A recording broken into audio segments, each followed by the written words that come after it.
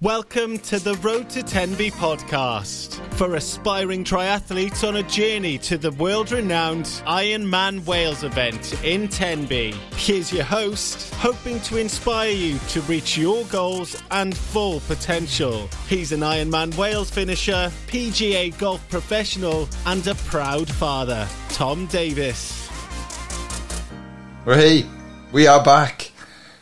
This is officially the longest road to Tenby ever. Excellent. It's been it'll be 3 years now, I think. Will it be 3 years? No, 2 years. 3 years since the event was last held. Yeah, it would be, yeah. Bloody hell. Yeah, 3 years since I signed up as well. 3 years ago, I said, I'm going to be a loads fitter when I do this next time.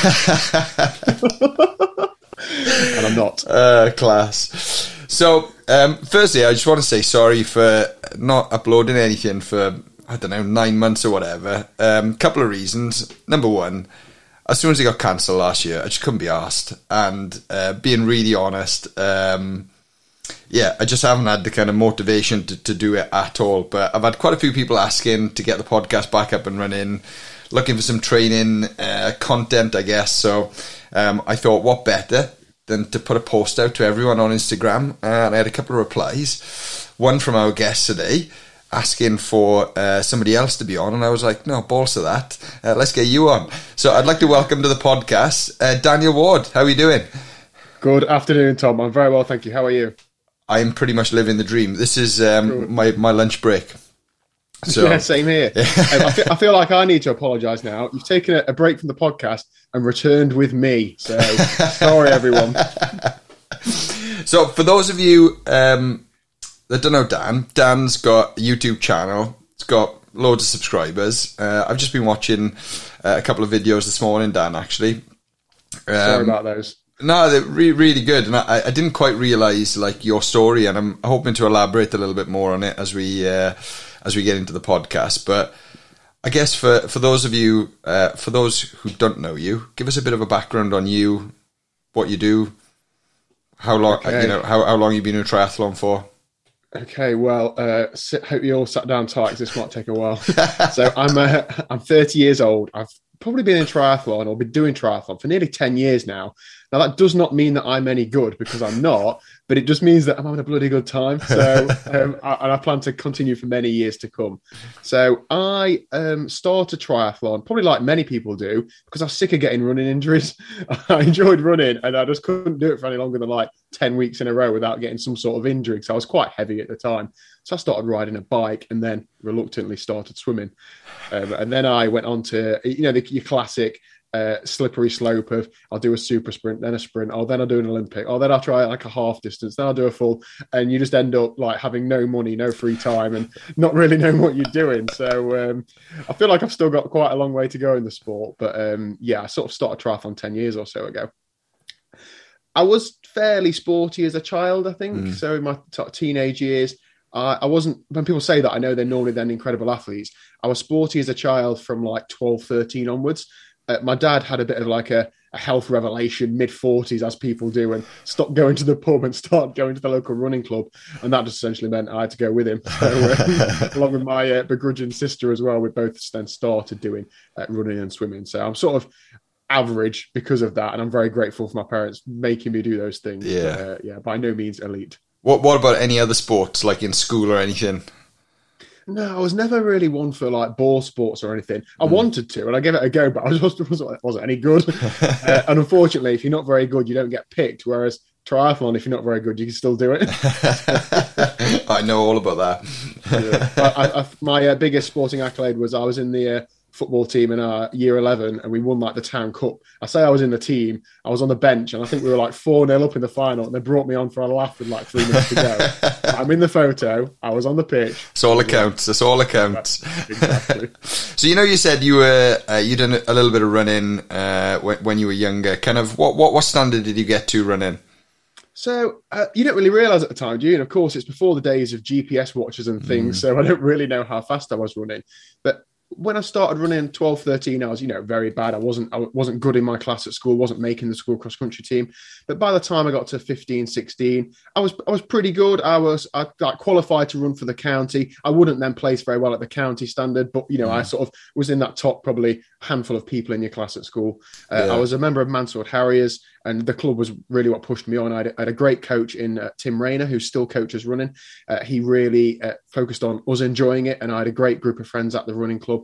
And because of that, we pushed each other on. And my biggest, I think, accolade was I was the county champion at 3,000 metres at under 17. Oh, wow. With a little asterisk next to it. I was the only guy that turned up. So, I often cut that second part out, but I am county champion at 3,000. It doesn't matter. It doesn't matter. Medals are medals, eh? Exactly, yeah. That's brilliant. So when you got to, do you say you were 15 county champion?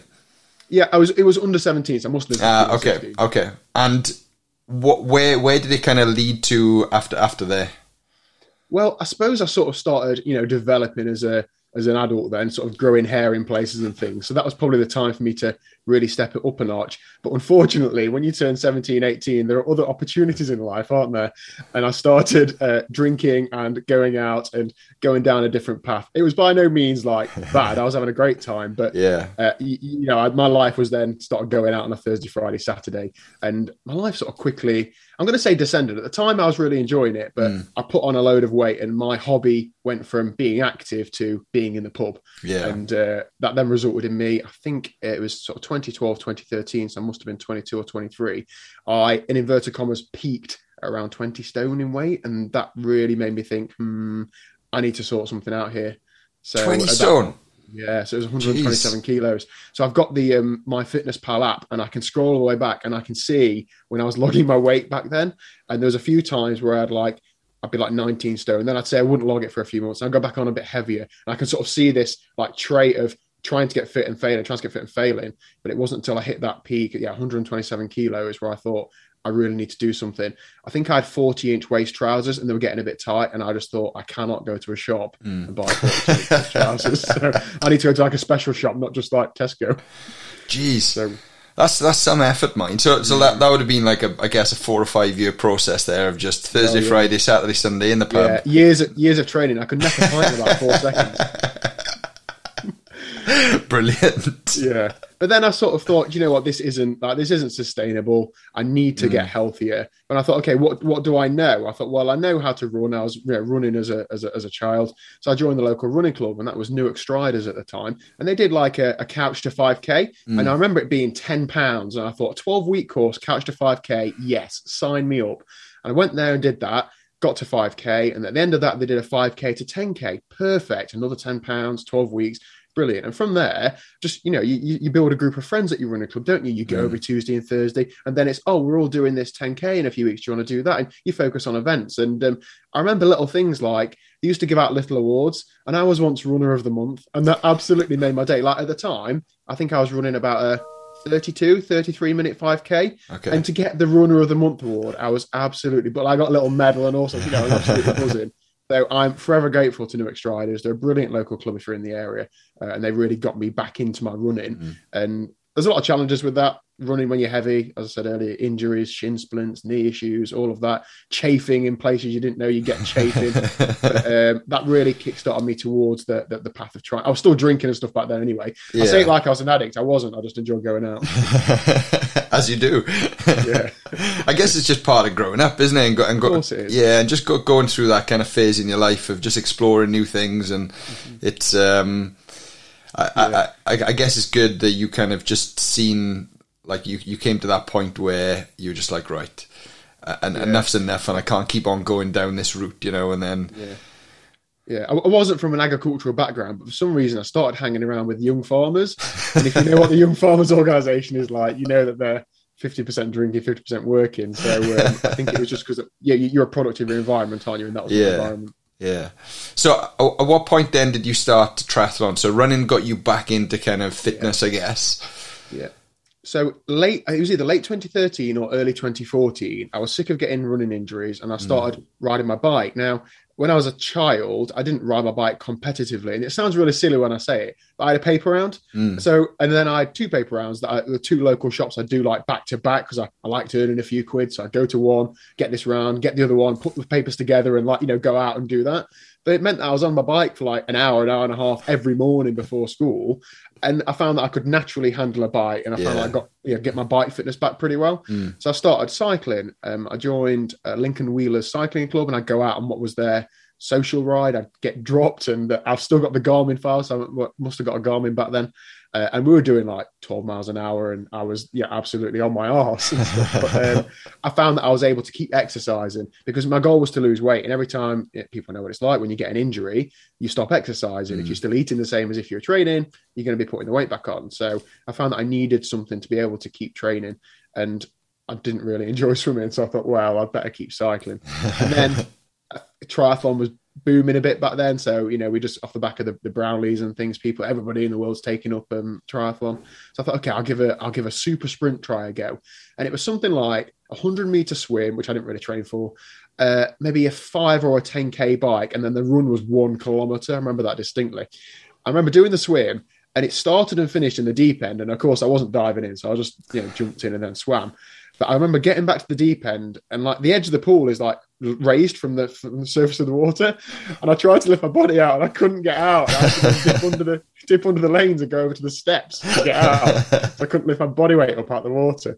And the rest of it, I can't really recall it in too much detail, but I remember enjoying it, not doing particularly well, but just at that point getting the bug for, wow, this is a bit of a sport I can see myself getting into. Yeah. And did it take much for you to get to the point where you could swim fairly well? So I think I relied upon, when I was probably 13 to 16, my dad used to make me and my sister, and I say make because I don't think I enjoyed it at the time, go to swimming club. Yeah. Looking back now, I'm so grateful for him doing that because like I couldn't physically swim before that, and it's such an important life skill. And now I find that, I was never that good because I came to sport like later in my childhood. I found I was okay, but a similar sort of level. I could probably go to a swim gala, but I wouldn't win any races. But I'm able to now be an average swimmer off of like minimal training. Yeah. And I could probably be better if I put more into it. But like many people, you have to prioritize your life, don't you? Yeah. So, I sort of started swimming maybe once a week or so. I never really gave it much more focus than that. Okay, nice. Because just knowing how to swim helps, doesn't it? Absolutely. Because for a lot of people getting into triathlon, swimming is one of the things which can be really terrifying. It wasn't terrifying for me until I actually tried to start to swim, and I was like, Jesus, this is hard. I remember it like it was yesterday. I literally couldn't go from one side of the pool to the other without having to stop for a good couple of minutes, and then breaststroke back down the other way, and then have another go, and then that was it.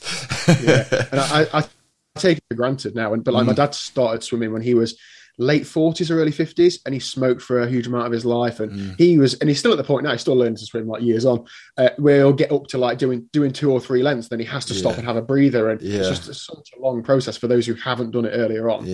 It's I found it really difficult, and I had no choice because when I entered my first triathlon, I hadn't even started swim training. So I was like, I've got no choice other than to do it. And I remember being on the start line. It was Saundersfoot Triathlon 2017, and I was just looking at the first boy, and I was like, there must be something wrong with the measuring device. There must be something wrong with it. Yeah. It was only 750 meters, but it just looked like it was about 3 miles to the first boy, and I was just terrified, absolutely terrified. But I still feel like that. That doesn't disappear. You just get there a bit quicker.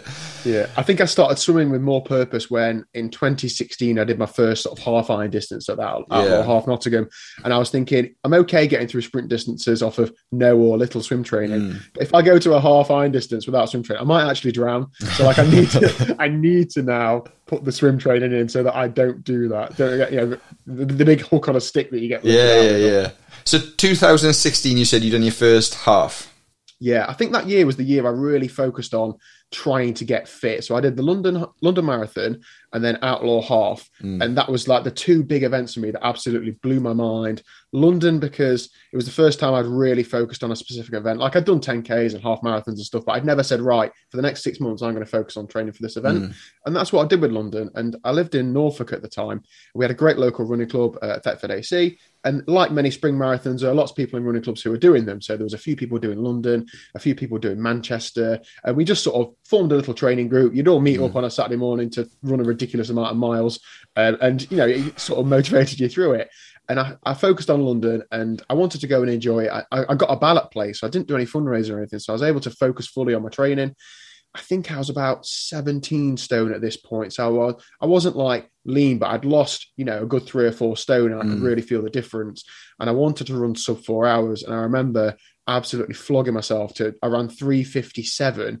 But of course, when you start in the packs in London, you don't run the fastest route, do you? You run like a longer line. And about 5 miles to go, I thought I'm going to do this, but it was getting really hard. And as I got to 26 miles, I was like, well, I can't see the finish. And I was like 26.2. I'm like, where the hell is this finish line? Like I'm actually like really close to 4 hours now. So I had to absolutely push and push. But yeah, that was a real big achievement for me. And then Outlaw Half Nottingham was my first half distance. It's a whole different world, isn't it? Oh, yeah. Stepping up to that distance, although the swim's only a little bit further, the bike and the run is just like next level. And I did look at my splits earlier. I swam 37 minutes, biked 2:55 and ran 1:58. But I remember on that day saying that was harder than the marathon because it was just like an all-round body draining experience. But that's when I really got the bug for, you know, middle to long distance triathlons because there's so much you can think about, the fitness, the technology, the equipment, all that sort of stuff. So that then started the real proper slippery slope. Did that give you like a little bit more purpose around your body weight as well? Where kind of like, you know, power to weight ratio, you know, becomes so important on the bike, especially when you're doing like, you know, hillier courses. Was that another little thing that kind of like, you know, sparked that journey to get down? Yeah, there's no bigger motivator than cycling up a hill and all your friends cycling past you or you know, being passed by loads of people. But I think you've got to sort of think about your natural physiology. So I'm 6'2", so I'm never going to be you know, Nairo Quintana sprinting up a hill, am I?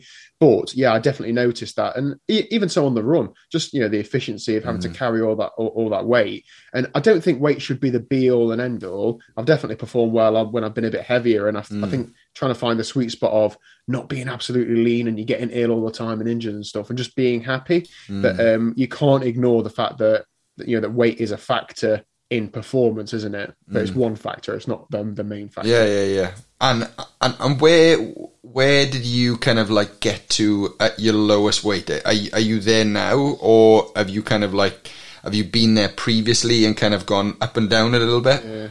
Yeah. So I'm not at my lowest weight now, and that's not because I don't want to be. So my lowest weight was 79 kilos, and at that point I thought, I didn't feel like I'd really like focused on it. I was just training like hell. And at the time, so I worked a full-time office job, and then I was also a rotating firefighter outside of that. So although you're not paid the same as a whole-time firefighter, you're called out in the night and drill nights and stuff. I was very active. And because of that, I was able to have a reasonably poor diet, but sort of train it off. I'd also gone fully plant-based in the spring of 2018, I want to say. And I found that helped me cut out bad foods. So, and by bad, I mean, you know, like chocolate, sweets. Nowadays, there's multiple options for that are plant-based, so that's not a problem. But at that point, it helped me do that. I wanted to stay around there, but if I'm honest, I got to early 2020 and with lockdowns, I started working from home, and I by no means had a tough time during lockdown. I know a lot of people had a lot more struggles than this, but I was a lot more sedentary. And because of that, over the last year or so, my weight's just crept up. I've not been as disciplined as I should have been. I've not trained as much as I should have done. And I'm now around 93 kilos. But I feel like the sweet spot for me is in the low 80s. I think like that. That's the point where I don't hold myself back because of my weight, but I feel happy and I'm not having to, I can't have that because I'm thinking about my weight, that sort of thing. So that's definitely where I want to get back to. My main focus right now is dropping a few kilos because I'm going to Mallorca in 10 weeks and I can't fit in my summer jersey. And I'm not buying any more, so I'm either going on zip or I'm not going. He'll save you a fortune. But if I'm honest, Tom, I worry about talking about weight because I don't want people to think that you have to be light or lean or slim to be a good athlete. because you don't have to be. But I can't lie and say that it's not a focus of mine, because it is. Yeah, I mean, I've got to be honest with you. I've struggled massively with my weight over the years, and I've never kind of gone up to like the weight the way you were.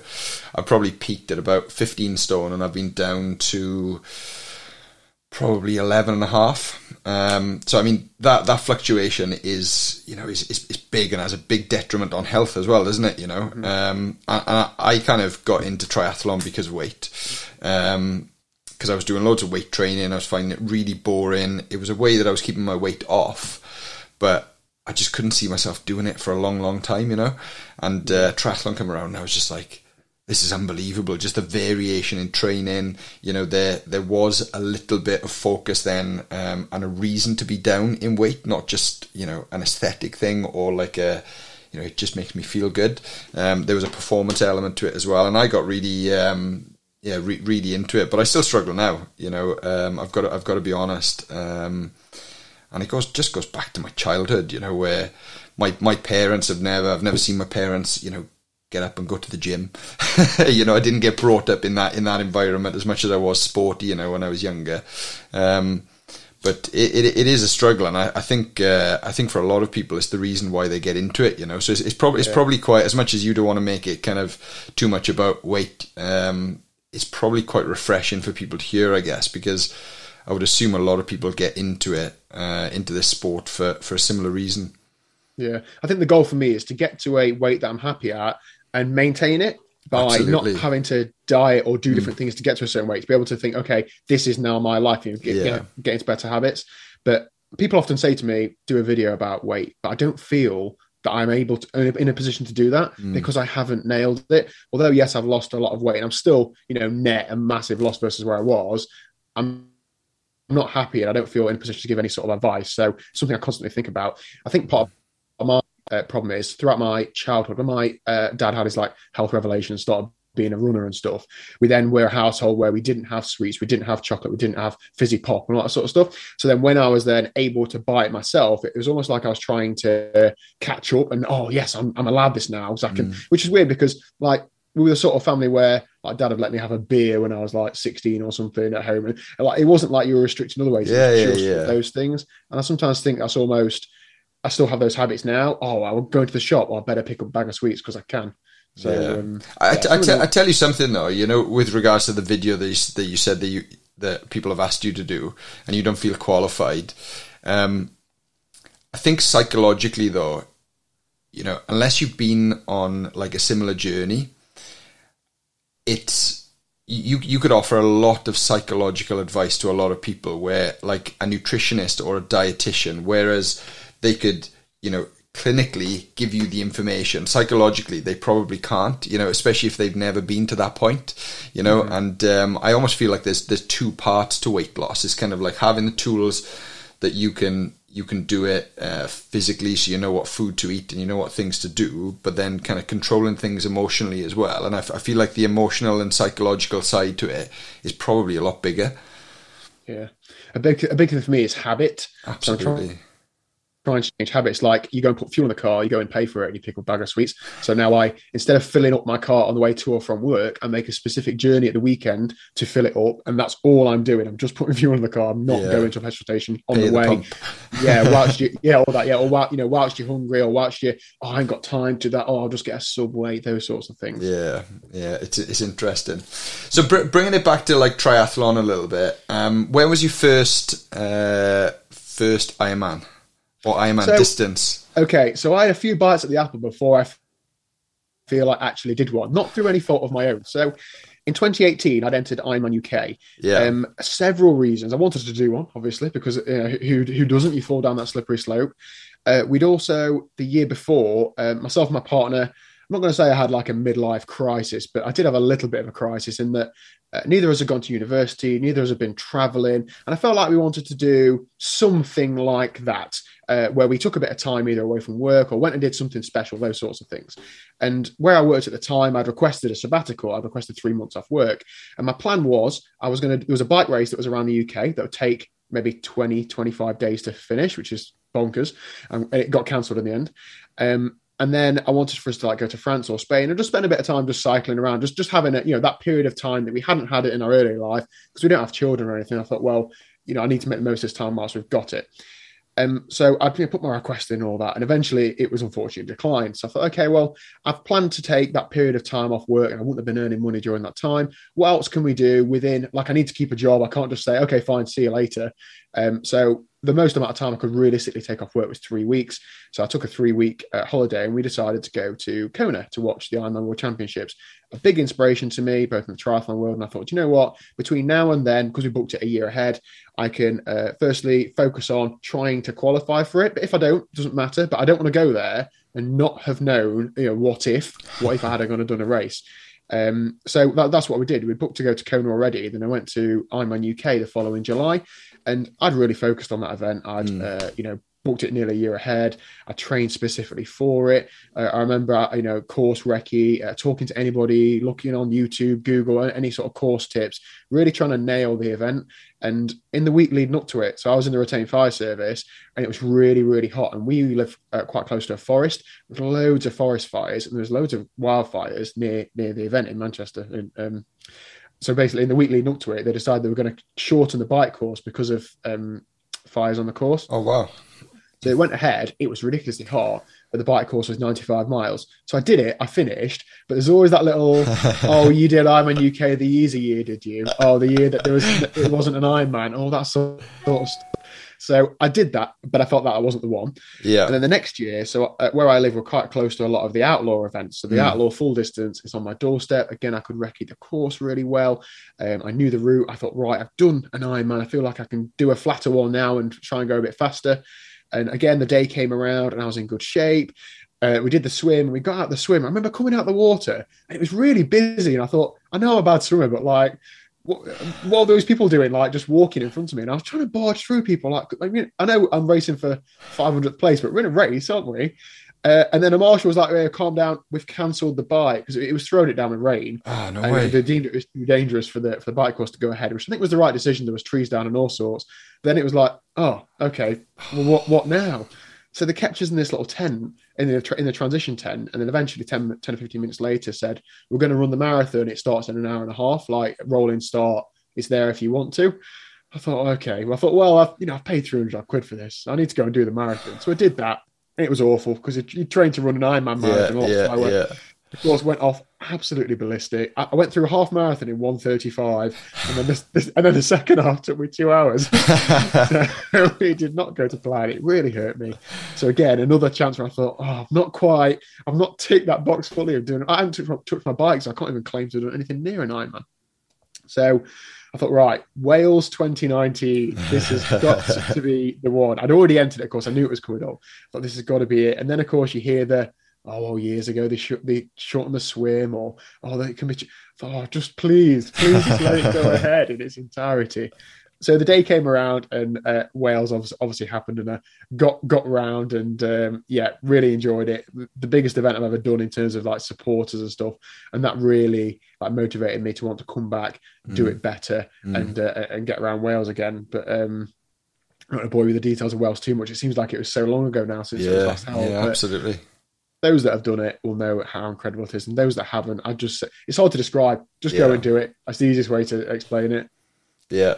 What was your kind of your experience like in the build up to it? Like when did you get to Tenby? What did you think? Have you been there before as well? Yeah, so I've been there in the summer because I was taking it seriously. I wanted to do the best I could. So I'm a big fan of recce in a course. Sure. Not just to say, where can I go faster? But particularly on a course like Tenby where there's hills and there's twists and there's turns, it's more for safety. Where do you know that you really need to be a little bit cautious? And where can you carry a bit more speed? Those sorts of things. I also wanted to know that, because I was scared. Like, it's like 7,500 feet on the bike, isn't it? I wanted to know what these hills were like. So I've been around the course in the summer, had a walk around the town, and you can't really run the run course during the summer, can you, in this tourist area? But, I did the hill up and down up to the roundabout and back and stuff. I felt like I knew the course, but nothing can quite prepare you for it on race day, can it? So that experience was incredible. The swim, just standing there and having the Welsh national anthem, and again, you might see the videos, but it does not compare. Goose pimples when you stood there. 2 laps on the swim. I remember coming out the swim after the first lap, and it's like an Australian exit, isn't it? Yeah. So you run about 50 or 100 meters on the sand. And I remember I'm barging past people on the sand thinking, I'm in a race here. Like, I need to, keep going as fast as I can. Immediately get back in the water, and all those people pass me straight away. But there you go. Getting on the bike, thinking, right, this is it. This is me. I trained for it. I'd done the Étape de Tour earlier in the year and done pretty well there, pretty well for me. But right, hilly bike course, let's go. Gave it everything I got, and everybody has their hard patch, don't they? Where they hit the wall, and that came for me at about 70 miles. It must have been for about 10 or 15 miles. I just felt like I could hardly turn the pedals. It was quite a warm day. It was perfect weather. I thought, have I not drank enough? Have I not ate enough? So I waffed down everything I had on the bike. I thought, well, it's no good to me just sat in that bag on the bike. I might as well eat everything. So I ate everything, and then felt like my legs came back, and I caught up with a close rival of mine who I'd raced a lot in Norfolk. Now, I say raced a lot as if it sounds like you're at some sort of standard. We're racing for the minor placings. I passed him at about 100 miles on the bike, just before sort of Wiseman's. And I thought, I need to put some distance into this guy. So I absolutely flogged myself for the last 10 miles of the bike. Got on the run, and he passed me at about 10k on the run. And I thought, oh, that's that then. And then I repassed him at about 14 or 15 miles. And when I say repassed him, it must have been the slowest race to ever be seen. I'm 10-minute mile and he's 10.5-minute mile. But you feel like you're in a real race, don't you? Yeah, absolutely. Anyway, he repassed me about 18 miles, and that was that. But, that was it. Yeah, but I felt like I knew the course well. The support is absolutely unreal. I remember speaking to I'd met Lucy Gossage at Mallory Park in the lead up to Wales, and I thought, okay, she knows how to get around Ironman Wales. So I asked her, Lucy, what tips have you got for Ironman Wales? And she said, well, just only focus on the hill, on the run. All the running in the town is free. So you will not think about it because the support is that good. Just think about the only part you need to run is the hill. I thought, okay, fine. And that was absolutely true. It did hurt, but you're not having to focus on the actual running. Yeah, it's a pretty special day, to be fair. And my first experience of Ironman Wales was going down there to watch, and I didn't even know what a triathlon was. I didn't know what order the events, that came in, and it just literally captured my imagination, and every single, it was a drinking sport. Exactly. every single year, it's just got bigger and better. For you in 2019, did you expect that level of support?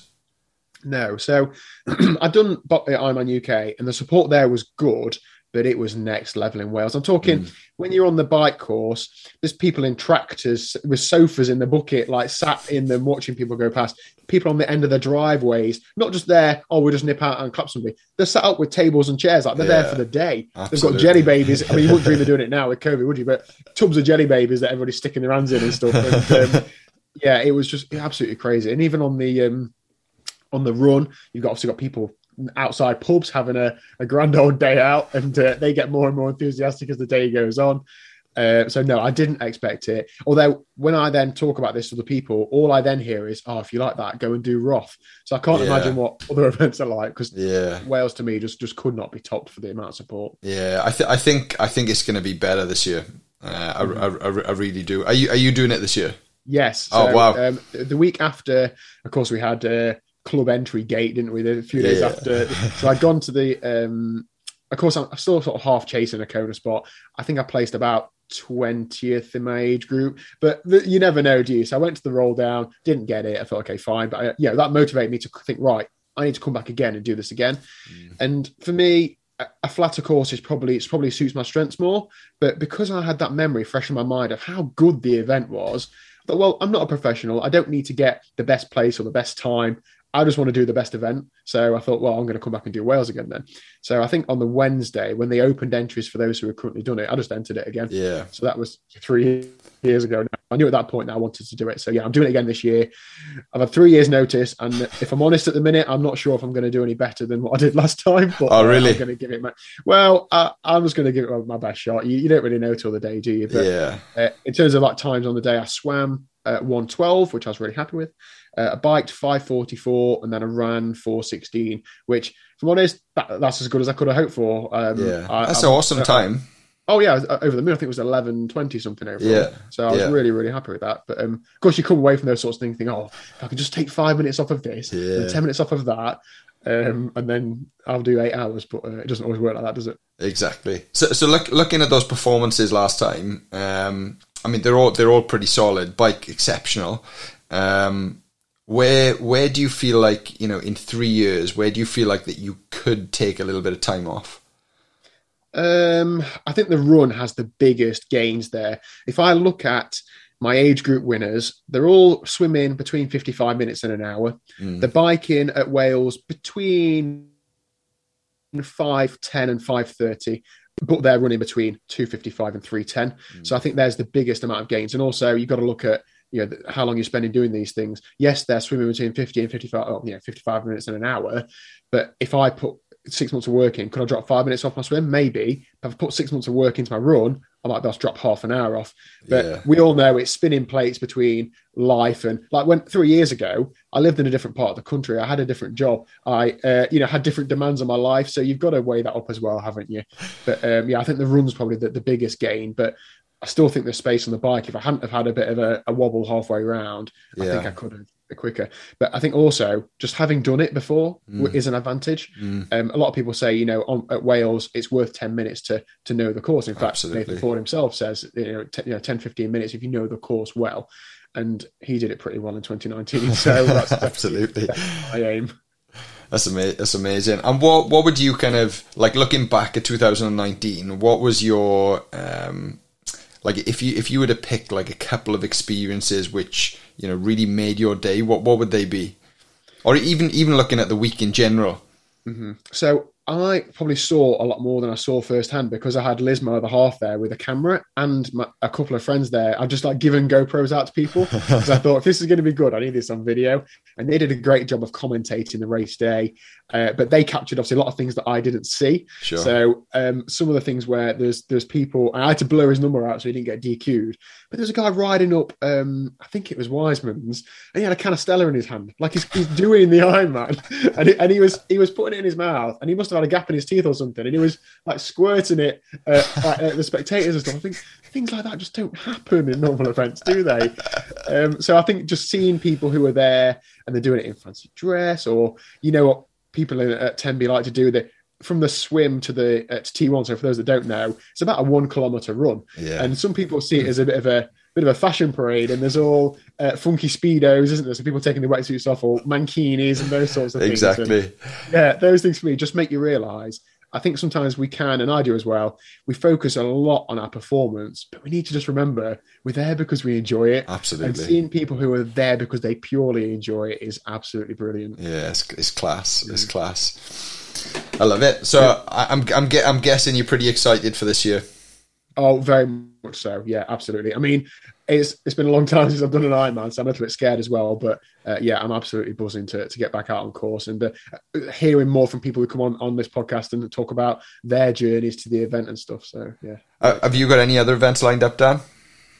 I'm doing a bit off-piste this year. I enjoy riding my bike. So I recently moved to Derbyshire about 18 months ago, and I want to get good at bike riding. So I'm doing a fair bit of bike racing. So we've got a road race league locally to us that I'm organising a race for. So I'm going to do a bit of that. Watch out, triathlete in a bike race. What else am I doing? Outlaw Half Woburn, and a couple of other little races. But in honesty, everything is focused around Ironman Wales. Even the bike racing. Wales is 112 miles of a hilly bike course. If I can get good at riding my bike in the hills in the Peak District, it's going to pay dividends. Absolutely. At Wales. So Wales is the main focus. But you've got to keep your hand in, haven't you? You've got to do those things where you swim, bike, run. So definitely. Outlaw Half Woburn.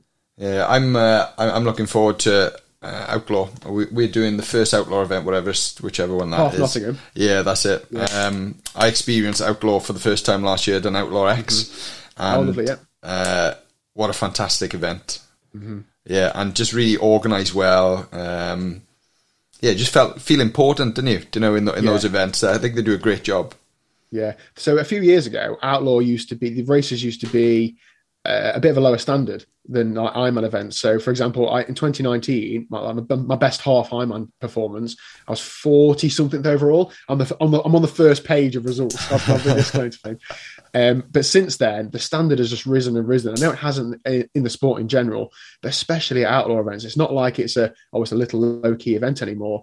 The price is very competitive. They're very friendly. They are very flexible. I know of people who have rang them up and said, oh, I know that I don't meet the refund or transfer criteria, but, and they then adapted that and looked after the customers and stuff. So I like doing them because they're on the doorstep. I like doing them because I can go out and do like bike course recce videos because they're on the doorstep to me. And like there's a gentleman in our cycling club who lives around the corner from me. Actually, he's done every single outlaw event ever. Oh wow! So yeah, so whilst I might think this year, oh brilliant, we've got a new event at Woburn. He's like, oh, I've got to do another one because he's continuing the trend of having done every single one of them. So yeah, really good fun. And the main benefit for me is that they're on the doorstep and they're just so friendly. But yeah, the numbers are creeping up. I think they have between 1,500 and 2,000 each race. So it's not like they're a little event anymore. Yeah, I didn't know what to expect. You know, I did people talking, you know, really highly about the events, and just went there with a real open mind. I entered after Wales got cancelled last year, and I loved it. Absolutely loved it.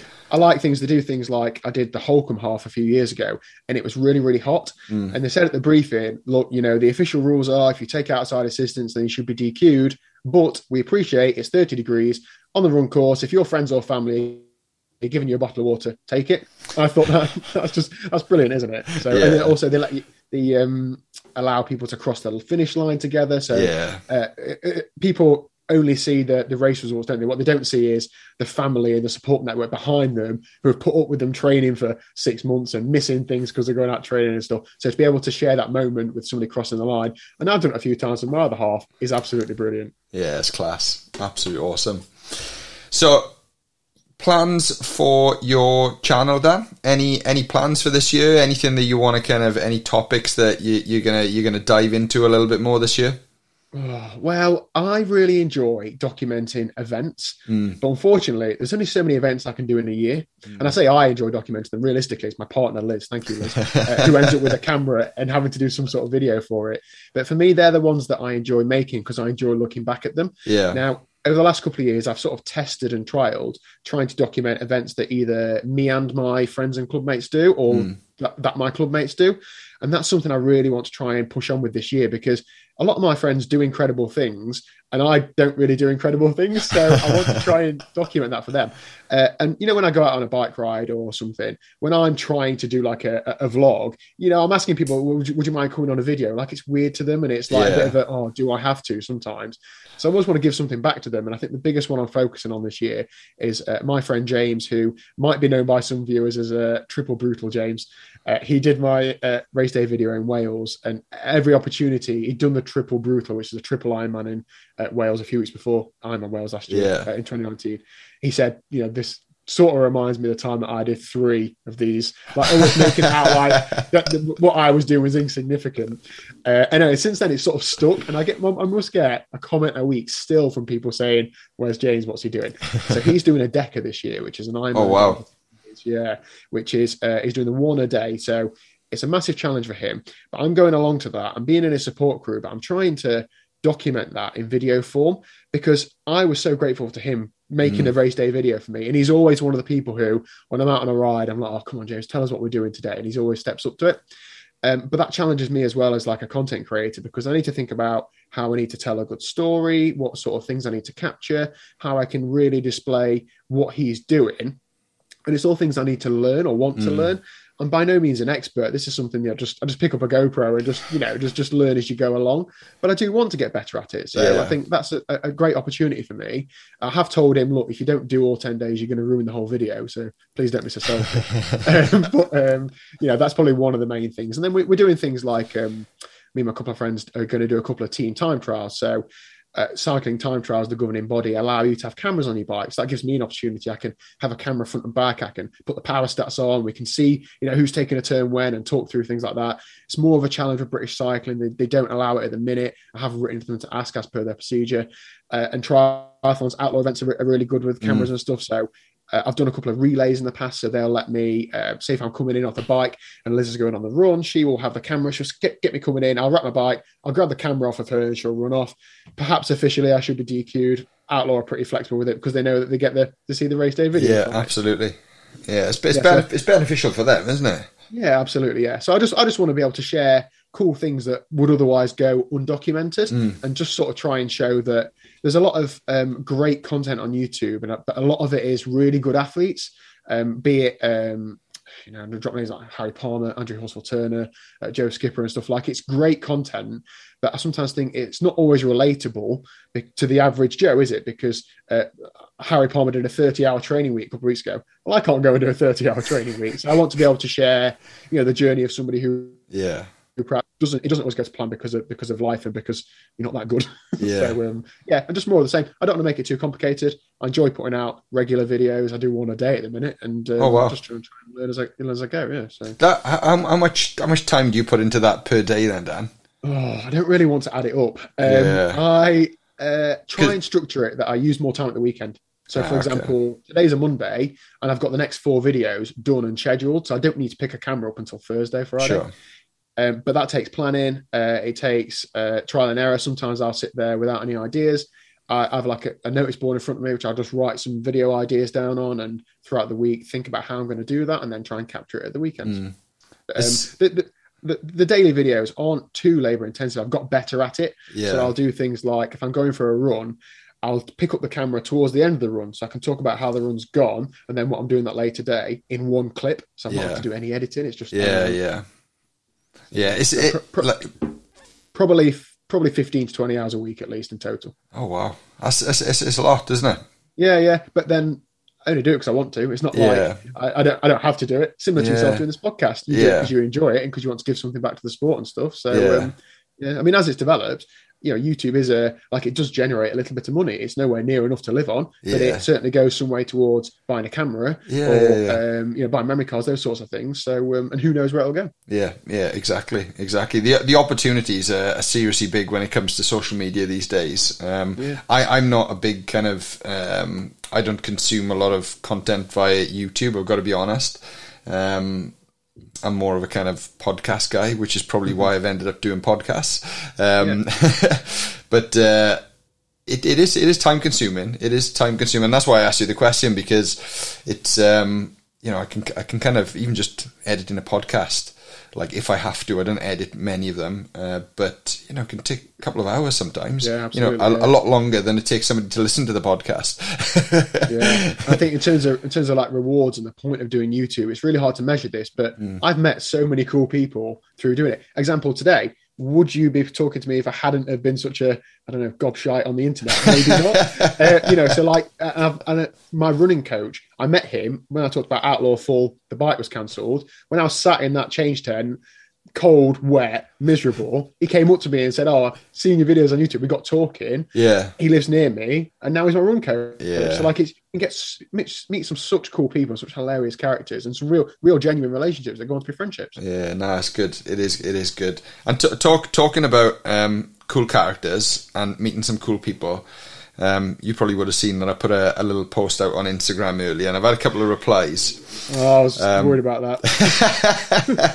I don't know whether you got any directly or anything, but I'm not going to say who asked this, but you'll probably be able to answer it anyway. Well, that means it's an offensive one.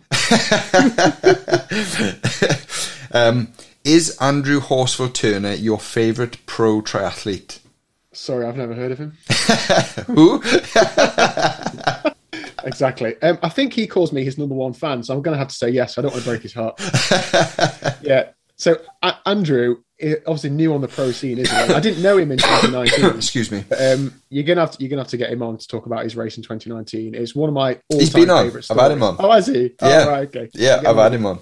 Yeah. And I really, really hope that he's going to be the next big thing in triathlon, because I want him to take me to Kona for one. And for two, I've started putting together the videos for him on his YouTube channel. So he's starting to do that. And I think in today's day and age, if you're going to try and make it as a pro, you can't just be a good athlete anymore. You have to have a social platform. And as I said, I'm by no means an expert, but I'm getting that insight into his training and him as a personality. And he's really helped me out over the last couple of years. Just like he'll message me advice about Ironman Wales course tips or training tips, or will give me some swim sessions to do. Like, what interest has he got in how I'm swimming? None, but he goes out of his way to, to help me. So I think you can really tell when somebody is a nice guy. And for that reason, I make a bit of a joke about it, like I'm his number one fan, but it is a nice lad. Class. No, he is a good lad. We actually we had a good episode. It was before he turned pro. I can't remember when it was actually, or what number episode it was, but it'd be on there for anybody who wants to listen to it. But yeah, some athlete, isn't he? Yeah, my favourite part was he swam. Bear in mind, the age group field starts 5 minutes after the pros. He swam through the majority of the pro female and male fields, and it took Joe Skipper and Phil Graves to a 60k on the bike to catch him. he's on the official coverage as well. It's amazing, isn't it? Yeah, it's absolutely amazing. Fair play, and you know, I've not followed kind of him intensely over the last couple of years, but it just seems like he's improved so much as well. You know, I'm moving into a spare bedroom. Like you didn't say into his bed then. Yeah, that's the next step. Yeah, set his boundaries, unfortunately. Brilliant. Okay, we got another question. Will Dan use his weights area for lifting weights or continue as a storage rack? Right, I don't know why it's called weights area when a squat rack is perfect for hanging towels, t-shirts. So it's being used for its intended purpose. Exactly. I love it. We've got another couple of questions here. Would you prefer a standalone 3.8k swim or a marathon? Probably a marathon, just because you can actually look at the data and pace it, whereas swimming, or I find with swimming, you don't really know how you swam until you've finished. Yeah, it's hard, isn't it? Yeah. I guess if you've swum a lot when you were younger, you'd probably have a decent idea, but I'm with you. I've got no idea if I'm going fast or not. Yeah, and there's always duck poo and people hitting you in the swim. Whereas in a marathon, you can just get into your own groove. Exactly. Another one. What was your first triathlon, and what motivated you to try one? So the first try was the super sprint I talked about earlier. And what motivated me to try one was wanted to see what it was like. But I remember it was I can't remember. It was the equivalent of Go Try. I don't know if it was called Go Try back then. It was essentially like a really low key event. I think it was either a $5 or a $10 to enter, and that really appealed to me. But it wasn't like £100. So. That doesn't exist anymore. Long gone. Yeah. Class. So I guess, brilliant to have you on, and it's so inspiring actually to hear your story, and especially like, even though like I think you're quite modest in terms of, you know, your performance and some of the times that you've put in, I think they're pretty impressive times, and it's really inspiring to see someone who's kind of, you know, literally come from going out Thursday, Friday, Saturday, Sunday, you know, not being active at all, to, you know, doing like a sub 11.5 hour Ironman in Ironman Wales as well. That's pretty awesome, and I take my hat off to you massively. But for anybody listening to this, what would your advice be for anybody who may be trying, who's entered Ironman Wales for the first time, and they're maybe not from Wales and they don't really know much about the town, about the event itself, about the build up to it? What would your advice be to those guys? If you can get there, go and recce the course. And I don't just mean for the benefit of being able to go faster. When we went and recce'd the course, we also recce'd restaurants and places in the town. So if you can go somewhere and know that, okay, the day before your race, you're going somewhere where you know you've already ate and you know the food's all right and you're not going to get food poisoning, and even you can book it before then, and that's a big advantage. If you're thinking about coaching or guidance, try and think of a coach or somebody who is going to be able to, you know, train you with that event in mind. Ironman Wales, although it's another Ironman, it's very different to a flat Ironman. I think the effort level is very different in terms of it's very up and down. So you're going to be working hard up the hills and easier down the hills. And that takes different training than a flat ride or flat run does. So try and find a coach or even a group of people, or listen to somebody who has at least done Wales or has done hilly Ironmans. And then I say, talk to people. get the advice from people who have done it. A lot of people have a lot of theory, but experience always outweighs theory. So try and talk to people who have done it. Obviously, watch every single video I put out about Ironman Wales. I'm hoping to get out over this summer and link up with my number one triathlete, Andrew Horsford-Turner, and also get some advice from him and, really try and share that. So if you can't get there for a recce, I know it's quite a long way for a lot of people, just try and absorb what information you can. And when you do go there for the weekend, if you can, get there as early as you can. So if you can get there on the Thursday before the race, that's perfect. I think I got there on the Friday. I did the register and everything on the Friday. So on the Saturday, all you've got to do is go and rack your bike, just reduce that life stress. I think I actually went and ran a park run on the Saturday morning. Really steady, really easy, but just enabled me to take my mind off of the event that you were doing. And just, there are people there who are doing Wales as well. So you start talking about it and it just builds that anticipation that enables you to make it a bit more of a holiday than just going to do a race. So, absolutely. And 2022 versus 2019 for you, like performance to one side, is there anything that you'll be doing a little different in the build up to it? Are you going to go down a couple more times than you did in 2019? Is there any restaurants you want to explore? Are you gonna be in your Speedos going from the swim up to T1? Yeah, so there's a few things I think I'm definitely going to do differently. I'm going to try and get over to Tenby twice, but it's not for the physical training. It is just to knowing the course. Sure. I think twice is enough. It's about 4 hours for me each way, so it's a long old time. I can't really commit any more than that. Also, I'll wrap it in with going to meeting with Andy and stuff as well. So it's not just going to be just training. I'll probably do more race specific training, and by that I mean when I go and do a brick session, for example, it's all too easy to fall into the trap of I'm going to do a brick session, I'm going to average this speed, and then I'm going to run this pace because that'll look good on Strava. Actually, if I'm doing Wales, none of it is going to look good on Strava. So I need to make my training suitable to that. And now I'm very lucky that I live in the hills. It's just going to be like, it's going to be hilly bikes into hilly runs. Yeah. And thinking about different skills, Sam Long always talks about he's the best downhill runner in the sport. So I'm going to try and claim to be the best amateur downhill runner in the sport. But basically, if you can run fast down a hill, well, there's about a 2 mile downhill on Wales. So probably if you get fit running uphill, you can make some serious ground up. So I'm just going to be trying to think about those sorts of things.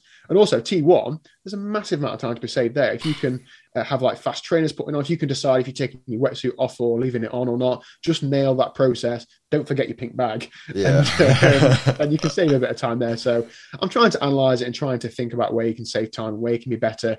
But I'm trying not to get bogged down into it. I listened to a podcast that Alistair Brownlee did a few weeks ago, and he was talking about, you spend so much time turning over these little rocks looking for little gains, you miss the big boulders at the top of the hill.